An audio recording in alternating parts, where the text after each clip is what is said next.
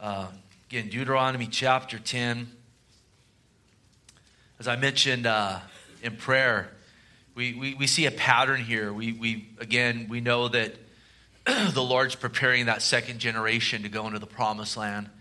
That first generation that doubted that God would give them Canaan has, for the most part, passed away. And the second generation that he said would inherit the land is getting ready to go in there. And, Deuteronomy means second law, or repeating of the law. He's giving the law again to this next generation, as we've been called to absolutely give God's word to the next generation. And that's what this is in part for, to meet these kids where they are and to give them the word of God. Each generation has a responsibility to give the word of God to the next. And that's what's going on. And remember, there's been some reiteration of things that have gone on, God's faithfulness to them. God's talked about mistakes they made. You want to learn from those mistakes. In fact, these things are even written for our example, that we will learn from the good and from the bad.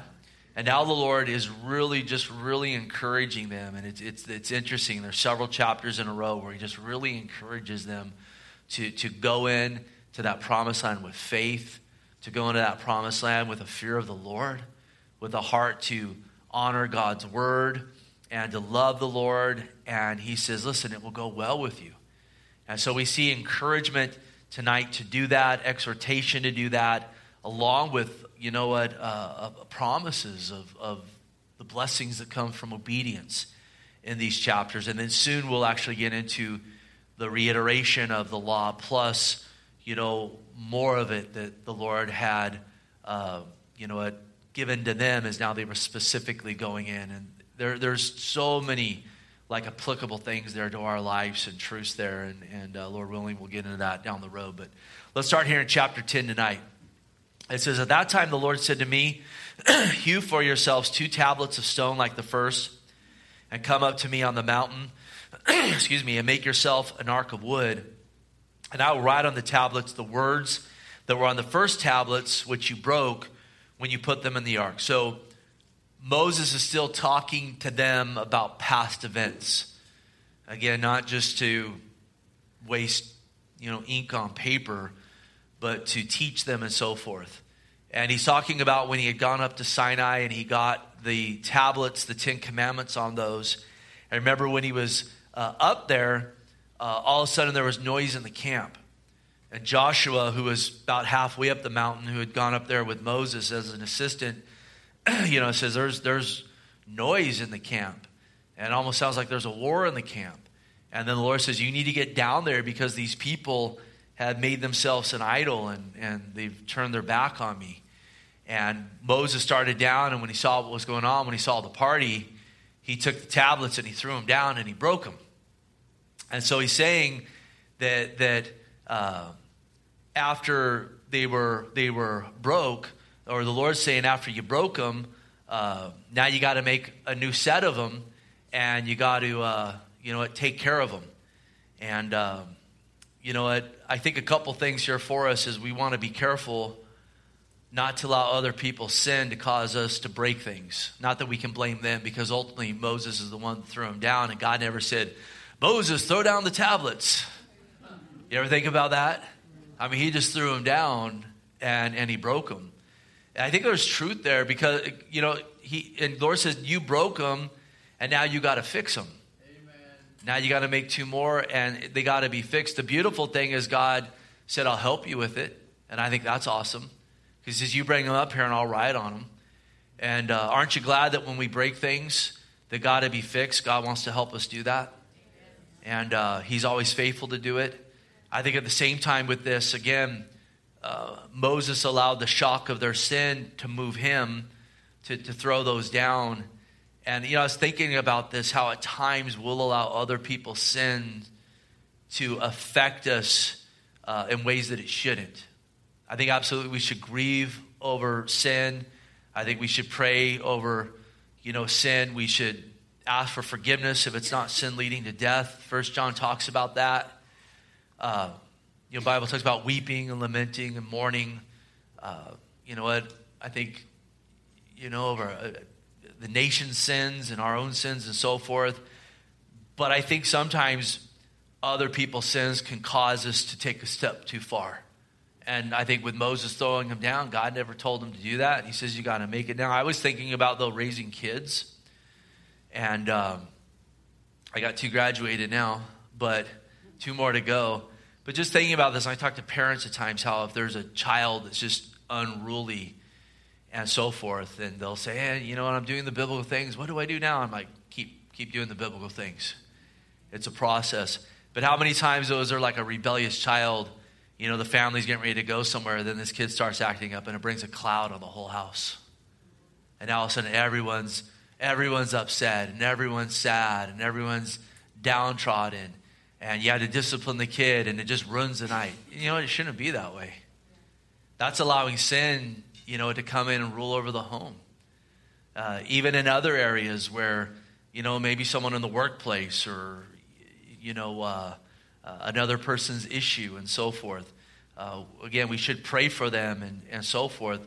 But we want to be careful to have that balance between lamenting and reacting and overreacting and allowing our joy to be taken away. And I especially just thought about the kids because it was like Moses was the dad and these were the kids, and he came down and I started like, you know, and in Jesus' name, I'm going to start breaking stuff and whatnot. And now, Lord says, now you got to fix it because you broke it. But again, praise God, I'm going to help you do it. So, and then he says, take it and put it in an ark. In verse 3, he says, so I made an ark of acacia wood, hewed of 2 tablets of stone like the first, and went up to the mountain, having the 2 tablets in my hand. And he wrote on the tablets, according to the first writing, the 10 commandments, which the Lord has spoken to you in the mountain from the midst of the fire in the day of the assembly. And the Lord gave them to me. Boy, what an awesome scene that much of it must have been. He takes the tablets up there and the Lord writes on them with his hand. And, you know, we go, oh, wow, that's awesome. The Lord wrote on them. And I wonder what he wrote. We know what he wrote. He's preserved it for us. What an awesome thing that is. In verse 5, he says, then I turned and came down from the mountain, put the tablets in the ark which I had made, and there they are, just as the Lord commanded me. Now, the ark that he's referring to is the Ark of the Covenant.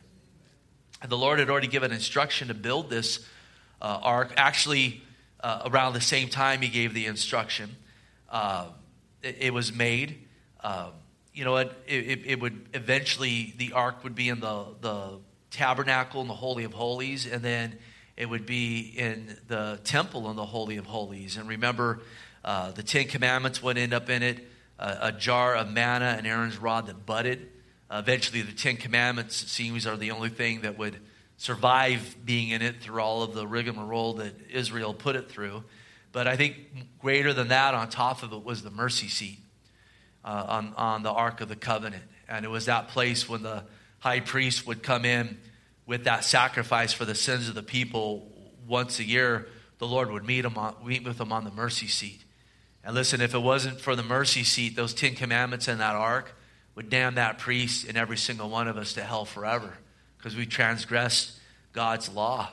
But, you know, the Lord showed grace and mercy as they were coming, saying, we know that we're sinners, and so we're asking for our sin to be taken off us and to be put on one without spot or blemish. And we know that was, again, eventually fulfilled in one person, the Lord Jesus Christ. And aren't you glad for the mercy seat tonight? Amen. And that through grace we can go to the Holy of Holies. And we're encouraged to go to the Holy of Holies always. And we can go boldly through the shed blood of the Lord to attain to the throne of grace, to attain mercy in our time of need. We read that in the book of Hebrews. And this is a picture of that. It's a picture of the Lord. It's a picture of his grace, his mercy, his long-suffering. I mean, look how long-suffering God is with them. And he was long-suffering with them for us, and he's long-suffering with us. I mean, he delivers them out of Egypt. Moses goes up the hill. He's barely gone, like, oh, we don't happen with this guy. And they start a pagan party down here. And then, you know, Moses, I'll intercede for him. And he's like throwing stuff and hitting stuff. I mean, God is just so patient and good and loving. And indeed, it's his grace and mercy that saves us, and that alone. Verse 6, it says, now the children of Israel journeyed from the wells of Bina Jachin and Morasah, where Aaron died and where he was buried. And Eleazar, his son, ministered as a priest in his stead. From there, they journeyed to Gugada and from Gugada to Jotbatha, a land of rivers of water. At that time, the Lord separated the tribe of Levi to beat the ark of the covenant, to bear the ark of the covenant of the Lord, to stand before the Lord, to minister to him, and to bless his name to this day. Therefore, Levi has no portion or inheritance with his brothers. The Lord is in his inheritance, and the Lord, just as the Lord your God promised him.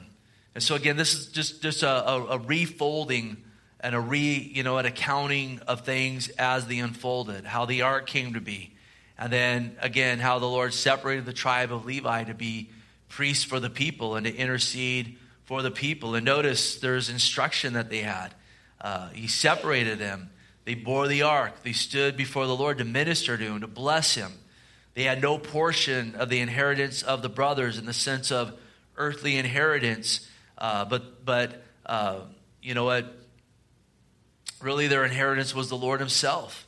And we think about our lives, and I always marvel at Revelation 1, verse 6, because it says in Christ he's made us kings and priests to his God and Father. You guys realize that tonight in Christ we are called kings and priests.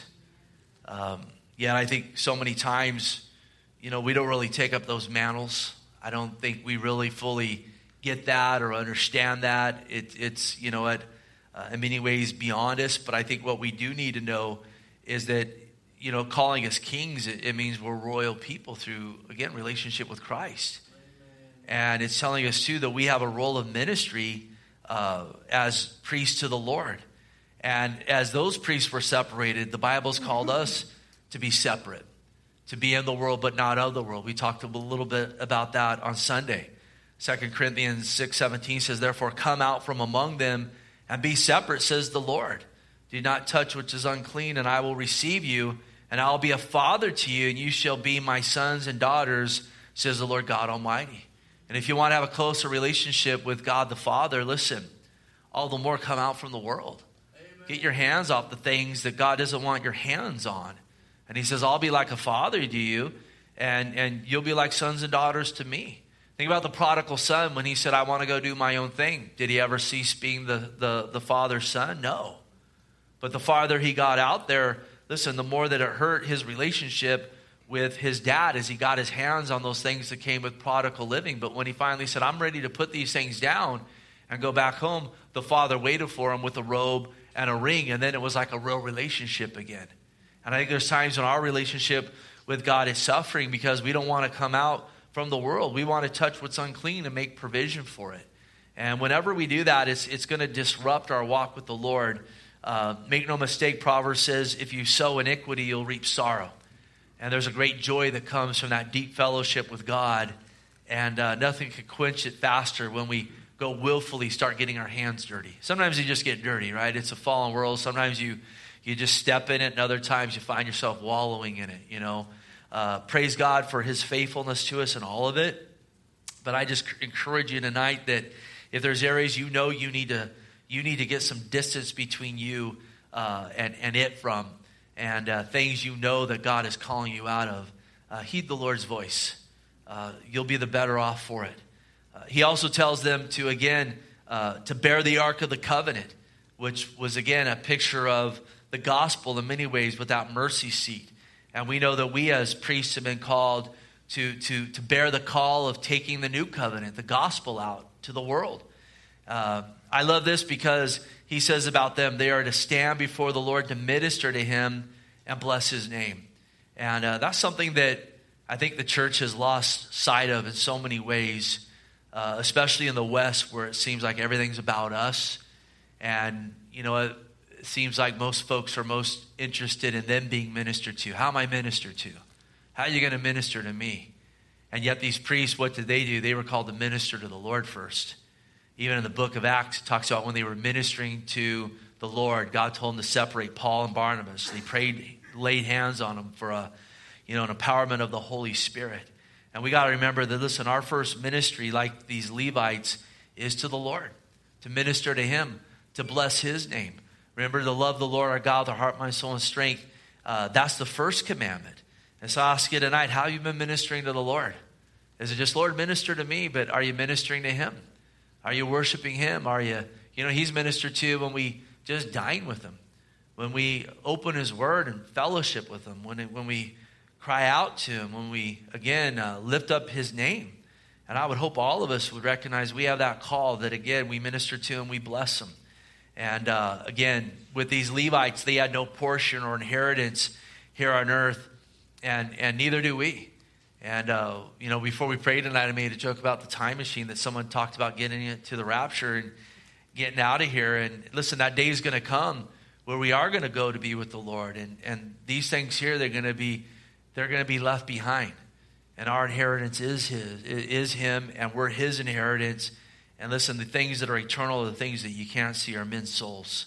Verse 10, it says, as at the first time I stayed in the mountain 40 days and 40 nights, and the Lord also heard me at that time, and the Lord chose not to destroy you. Then the Lord said to me, arise, begin your journey before the people, that they may go in and possess the land which I swore to their fathers to give them. Another picture of Jesus in chapter 10. The Lord did want to destroy them because of their sin.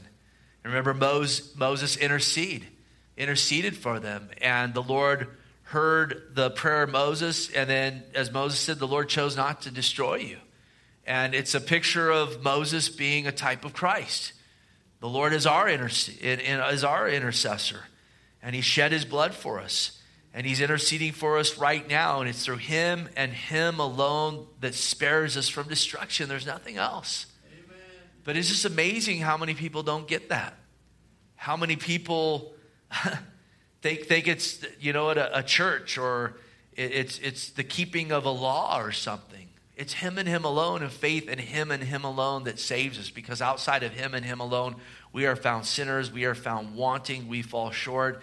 But praise God, he intercedes for us when we simply call on his name and we put genuine faith in him to be our Lord. And so from there, the Lord said, arise, it's time to get going on your journey. And, there's been 10 chapters of talking here. It says now it's time to get up and get going. And absolutely, there's a time for planning, a time of talking, a time for reading, a time for praying. And there's a time you got to get up and you got to get going. And you got to get moving. And maybe that's a word for someone here tonight. It's time to get up and get moving in what God's called you to get up and to be doing. Verse 12, it says, and now Israel, what does the Lord your God require of you? But to fear the Lord your God, to walk in all his ways, and to love him, to serve the Lord your God with all your heart, with all your soul, and to keep the commandments of the Lord and his statutes, which I command you today. Notice here, for your good. It's interesting when we start talking about what the Lord requires of us. People always go to Micah 6:8, which they should. It says, he has shown you, O man, what is good, and what does the Lord require of you, but to do justly, to love mercy, and walk humbly with your God. But we see here in Deuteronomy, it says, well, this is what the Lord's required of you. To fear the Lord, to walk in his ways, to love the Lord, to serve him. And really, listen, it's the same thing being said, just in different ways. Listen, you can only walk with the Lord if you got a humble heart. You can only walk with the Lord if you're going to walk, justly, to love mercy. God is merciful. The Lord's going to go walk with someone that's ruthless. Is he going to walk with someone that fears man and doesn't fear him? Someone that doesn't love him? He's patient with us. And again, we can be Christians that can fall into these patterns, and we're still saved by grace through faith in the Lord. But that doesn't mean the Lord's walking with us in everything that we're about and what we're doing. We know he won't leave us. Again, he's faithful to us when we're faithless. But this idea of walking with the Lord is an idea of walking in conjunction with him, to be equally yoked with him. And he tells him here, listen, this is what God requires of you. This is, do these things. And it basically says, do these things and it will go well with you. It will be for your good. Number one, he says, fear the Lord. Have reverence for God. Really, fear of the Lord is a faith that affects the way that you live your life based on knowing that God is true to his word. Based on knowing that if I want to walk in my own way, the Lord will chasten me. And based on the truth. If I walk, in the call that God has for me, there's going to be life there. There's going to be fruits of the Holy Spirit there. And I believe that, and it affects my life. And the fear of the Lord is seen in my actions. To say we fear the Lord, but we go do what we want to do, shows that that's not the case at all. And then again, he tells them to walk in all his ways. Notice, not walk in part of his ways, but in all of them. And if you want to walk in his ways, it starts by fearing the Lord. We walk in his ways by fearing him. And then he says, love the Lord. And the way we love the Lord is by serving him with all our heart. And as he says here, keep his commandments. If we say, I love the Lord. So, he really loves the Lord. He doesn't honor God's commandments. Doesn't really care less about that. But he really loves the Lord. You hear a lot of that today, don't you? That's a good-hearted guy. He really loves the Lord. Yeah, you know what? He does his own thing, and he pilfers from work a little bit, and he lies a lot, but he's a good-hearted guy that really loves the Lord. The Bible says if you love the Lord, you keep his commandments. I mean, we do that with ourselves. I really love the Lord, but is that going by a feeling? I mean, and no doubt we can love him, but not be loving him. But we want to be found not just saying, I love you, Lord, but I'm loving the Lord. And again, in all of it, he says, do what I command you. It's for your good. There's blessings found in this.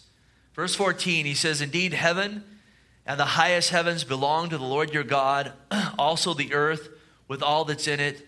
The Lord delighted only in your fathers to love them, and he chose their descendants after them, you above all peoples as it is this day. Therefore, circumcise the foreskin of your heart and be stiff-necked no longer. And again, this is an encouragement. You know what? He is the God above all gods. He's higher than the highest heavens. And, this is being said in the context, you're going to go into Canaan, and there's going to be a lot of other gods there. A lot of temptations. But you got to remember that this is the God of gods, the Lord of lords. He is the highest above all the heavens. He is the God that gave life to these little gods that aren't God at all. And a reminder to them that, you're serving the great God. And then a reminder that God chose their fathers, made a covenant with them, that they would be blessed. And it wasn't just about them. Remember, God separated Israel so all the families of the earth would be blessed. So he says, knowing this, listen, circumcise the foreskin of your heart. Lay down your stubbornness. Cut out the sin of your heart that you could walk with him. Verse 17, then the Lord, your God, the God of gods, the Lord of lords, the great, mighty, and awesome, who shows no partiality, nor takes a bribe. He administers justice for the fatherless and the widow, and loves the stranger, giving him food and clothing. Therefore, love the stranger, for you were strangers in the land of Egypt.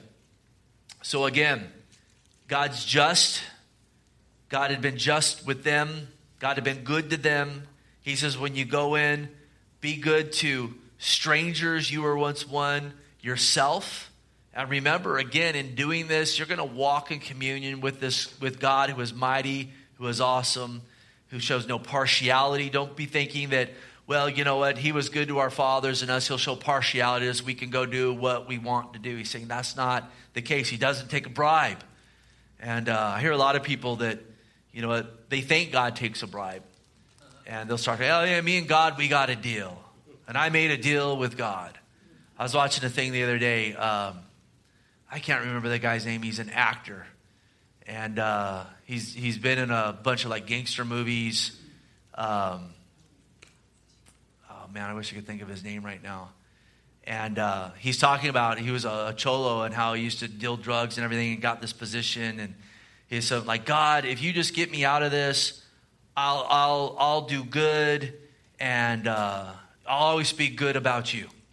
He doesn't know Jesus, nothing like that. And you know what? He says, me and God, we got this deal, and it's still going on. And it's like, you know, you think you might have a deal, but God doesn't take a bribe. I would think that, you know, his life's been better since then just because he quit gangbanging. Things usually go up a notch when you quit dealing drugs and using drugs and doing it. Generally, things get better. I don't know if you go about it the wrong way and you don't call on the Lord, it might get worse, but, he was blessed in that. But going on this big thing, and we got a deal. And the whole interview is about how we got a deal. And God will make that deal with you. And it's like, buddy, God doesn't take bribes. You got to get covered by the blood. There's not going to be any partiality. There's not going to be partiality because you grew up supposedly, in a hardened place and were done wrong. Welcome to the world, son. That happens everywhere. You think that those effects are limited to certain ethnicities and areas and so forth? Listen, ugly comes in every single shade. Sin comes in every single, color that's out there. And so again, he's encouraging them to walk according to God's commands and God's gospel.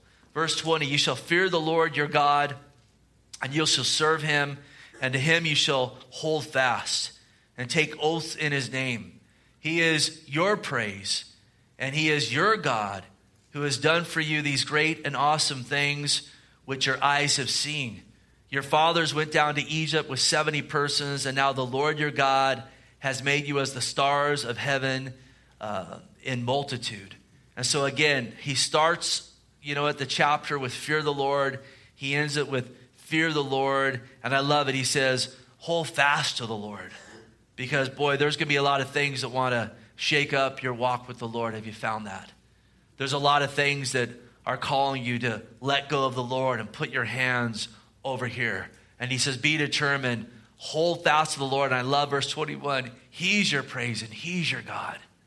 I mean, how many things do we praise above him and we talk about? I encourage you to take inventory at times of what comes out of your mouth, what you talk about all the time. Are you giving praise to God? Are you giving glory to God? Are you giving honor to him? Or is it something, well, I know the Lord, but I praise other things. He's our praise tonight. And then he closes again this thought with the truth that they were 70 persons when they went down to Egypt. And no doubt, again, they were enslaved there, but they came back a great multitude. God even used that for great good. And then chapter 11, he says, therefore, you shall love the Lord your God and keep his charge, his statutes, his judgments, and his commandments always.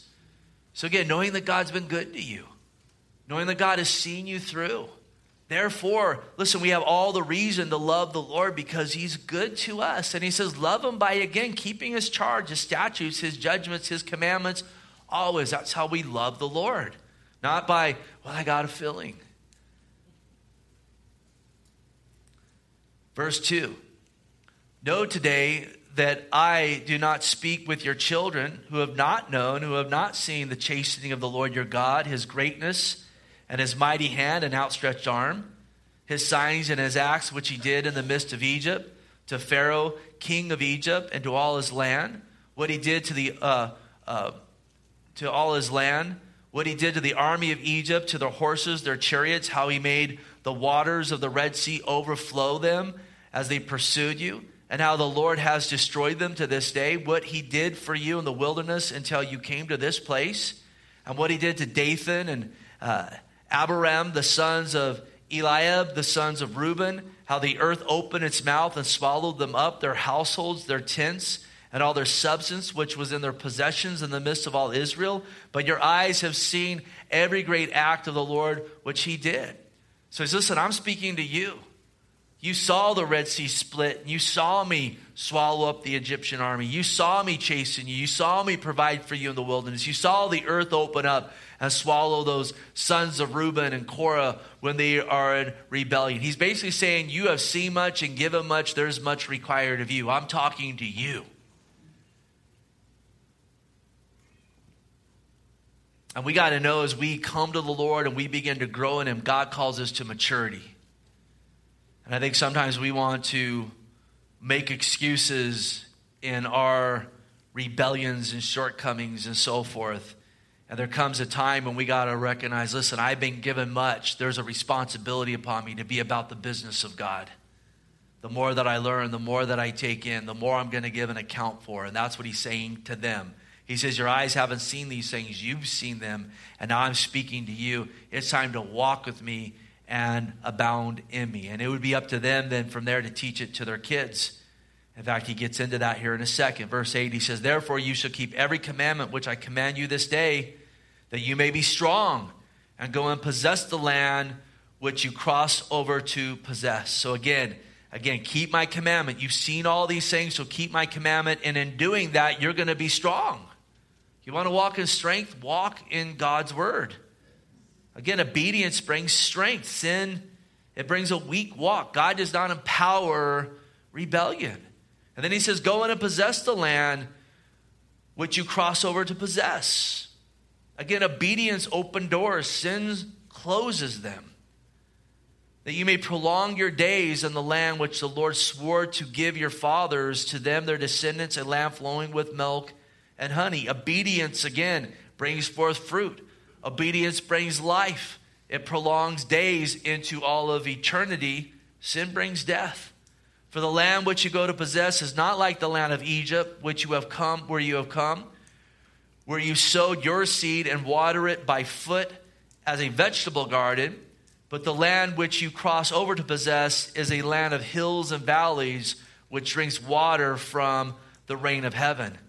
A land for which the Lord your God cares. The eyes of the Lord your God are always on it, from the beginning of the year to the very end of the year. So he's saying, listen, you're coming from a place that, it is like a vegetable garden that they had to water by hand. You're going into the place that God watches over, that God waters with rain from heaven.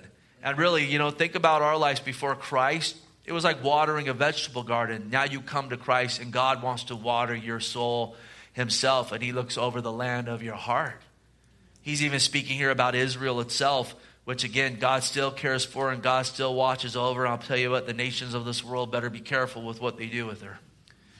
Verse 13, and it shall be that if you earnestly obey my commandments, which I command you today, to love the Lord your God and serve him with all your heart, with all your soul, then I will give you rain for your land in its seasons, the early rain and the latter rain, that you may gather in your grain, your new wine, and your oil. And I will send grass in your fields for your livestock, that you may eat and be filled. Notice the pattern. Again, obey my commands, love the Lord. They go hand in hand, over and over and over again. Again, even the Lord said the commandments hang on these, all the commandments hang on these two things. Love the Lord your God, the heart, mind, soul, and strength, and your neighbor as yourself. And people think, well, that means if I just feel like I got a love for God and my neighbor, that I'm loving God. No, the commandments hang that. Love the Lord. It means have no other God before him. You're loving the Lord. Don't blaspheme God. You're loving the Lord. Don't make idols. You're loving the Lord. Honor the Sabbath. You're loving the Lord. Again, the Sabbath is fulfilled in Christ today. Rest in Jesus. You're loving the Lord. Love the neighbor as yourself. Again, don't steal, don't lie, don't commit adultery, don't murder, don't covet. Honor your father, your mother. You're doing that, you're loving your neighbor, and in that you're loving the Lord. They go hand in hand. Jesus said, if you love me, you'll keep my what? Commandments. And in all of it, he says that it will go well with you. And for them, he says, do this, and I'm going to water the land. And I'm going to water it early, and I'm going to water it later. I'm going to bring that crop to its full fruition. Sadly, there would be so many times when they wouldn't honor God. And this land would be drought-stricken because of their rebellion. And eventually, they'd even go into captivity because of it. I know this, though, in the Lord. I want, when I came to Christ and I got the early rains, and I don't know when I'm going home, but I want the latter rains too. I don't want to be that place where it's just like, well, we got those early rains, so that was all good. No, I want the latter rains that come from walking with the Lord. And I don't know. I don't know anyone's heart, but I look around and I see a lot of Christians that seem to be parched in their walk with the Lord. They seem to be all dried up. And there's not an abundance of torrents of living water. You don't see an abundance of fruit in their life. You don't see them, walking in the call of God on their life. And it's almost like, they're not even yearning for those latter rains. I pray that we'd have a heart for that. I want it. And I'm asking God for that for myself. Verse 16, take heed to yourself, lest your hearts be deceived and you turn aside to serve other gods and worship them. So again, he's saying, be real with yourself. Take heed to yourself. Who you walking with? Who's your God? lest the Lord's anger be aroused against you, and he shut up the heavens so that there be no rain, and the land yield no produce, and you perish quickly from the good land which the Lord is giving to you. So take heed to yourself, because listen, if you don't keep short accounts and cut off these other gods, the latter rain's not going to come. God's going to chasten you. This is about the fear of God. If they really feared God, they would take that to heart. They say, oh man, don't go worship Moloch. Don't go worship Baal. Get away from those Asherah poles. Boy, yeah, that will be pleasurable. And those pagan get-togethers were a great expression of debauchery. The flesh would be lured into that. But listen, the latter rains aren't going to come. Do not be deceived. God is not mocked. Whatever man sows, he's going to reap. Are we going to listen to God? Are we going to walk by faith? Are we going to let our flesh lure us into these things? And he's saying, listen, don't take heed to yourself. Don't be deceived. You think you're going to walk in that and still get the latter rains? It ain't going to happen. God's going to chasten you. The ground's going to get parched.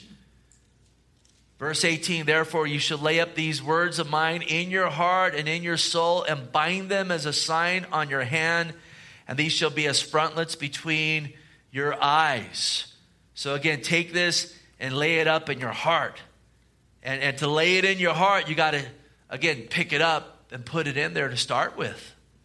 And then he says, verse 19, you shall teach them to your children, speaking to them when you sit in your house, when you walk by the way, when you lie down, when you rise up. You shall write them on the doorposts of your house and on your gates, that your days and the days of your children may be multiplied in the land of which the Lord swore to your fathers to give them, like the days of the heaven above the earth. So again, he talked about, you've been given this word, now you need to teach it to your kids. When you sit down, when you walk, when you lie down, when you rise up. It's a picture of ongoing discipleship with them, wanting to bring the Lord into all aspects of the home. Verse 22, he says, for if you carefully keep all these commandments which I command you to do, to love the Lord your God, to walk in all his ways and hold fast to him. And again, I should have counted up how many times just in these two chapters. You know what? Follow the commands, love the Lord. It's over and over. It's almost in every section we read here. Then the Lord will drive out all these nations from before you, and will dispose greater and mightier nations than yourselves. Every place on which the sole of your foot treads shall be yours, from the wilderness of Lebanon, from the river Euphrates, even to the western sea shall be your territory, and no man shall be able to stand against you. For the Lord your God, notice here, will put the dread of you and the fear of you upon the land where you tread, just as he said to you. So God says, listen, obey me and I will go before you. I will drive out the enemy, and I will put a dread upon the enemy concerning you. I wrote on my notes, how many Christians does Satan dread today? How many of them does he dread? I read about the church of Laodicea in Revelation. Most people believe it's the end-time church. I don't think Satan's dreaded anybody in that church. Heck, Jesus is outside the door of that church knocking, wanting to get in. And then they're saying, we're rich and all this stuff. And God, he says, you're naked and you're poor, you're blind, you're miserable. Satan doesn't dread that. He uses that for his advantage. I mean, it's important we don't get weird with this. And, I'm hell's most wanted. Be careful with that kind of stuff. But I think we can step back, and we would be wise to go before the Lord and assess our life and ask the question, does Satan dread me? Does he dread me? Does he dread my prayer closet? Does he dread my witness? Does he dread my Bible study, my life? Because again, the enemy would dread them because they're representing the Lord. They're coming in power. And it's like, oh no, here they come. We're going to get worked over. Remember the Jack Chick tracts? I've read all of those, but there's some, and I think he did. We have some of those out there that, for evangelism. And there's hundreds of those things that guy wrote. He went to be with the Lord a few years back.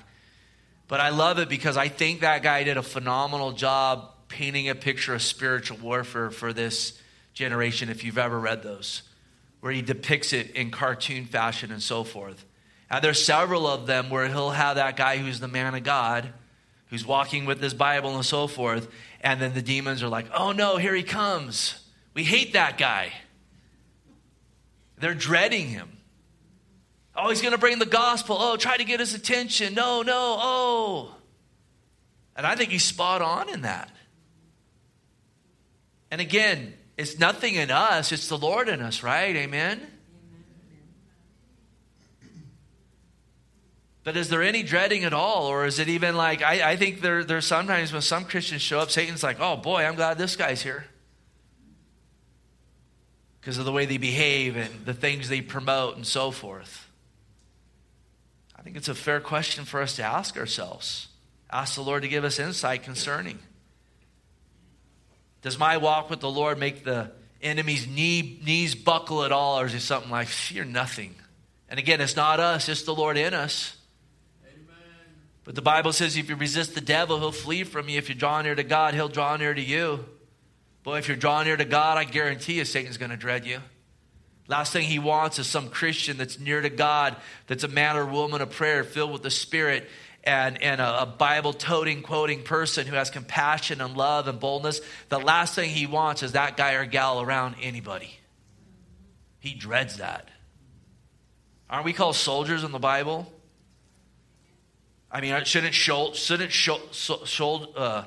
soldiers, I'm running out of time, put a dread in the enemy? Verse 26, and we'll just close it out here. Behold, I set before you today a blessing and a curse. A blessing if you obey the commandments of the Lord your God, which I command you today. And the curse if you do not obey the commandments, the Lord your God, but turn aside from the way which I command you today, to go after other gods which you have not known.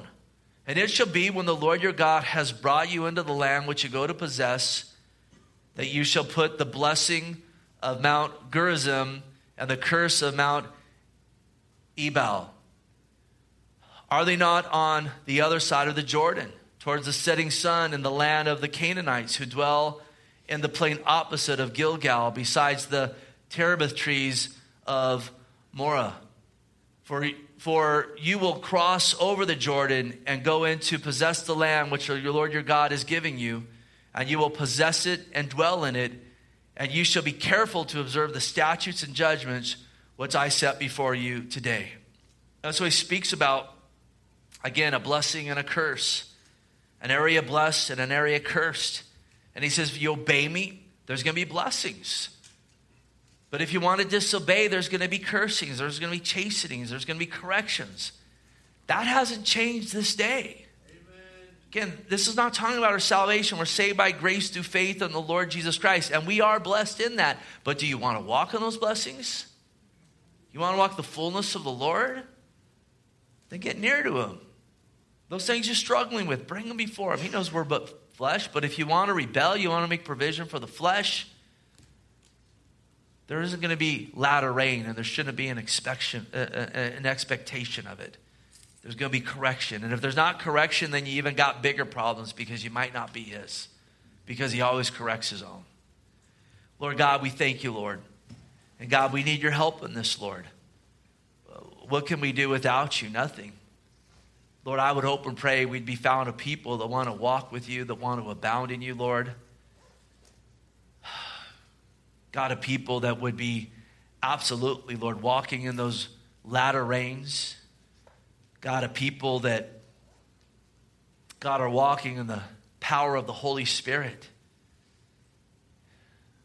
Lord, there's things even tonight that we need to lay down before you. I pray, Lord, that you would help us in doing that and giving us the faith to do that. And Lord, let us be washed by this word we looked at tonight and encouraging you in it, God. And Lord God, I know that, Lord, your word tells us very clear that there is no partiality with you. We read it tonight, and it says whoever calls upon the name of the Lord will be saved. And I would hope and pray, Lord, that tonight any that haven't called on you, that they would. They come to that place of confessing sin and asking Christ for forgiveness and putting their hope in you. And Lord, I know you meet them right where they are, God. Bless the rest of our night. We just pray these things in Jesus' name. Amen. God bless.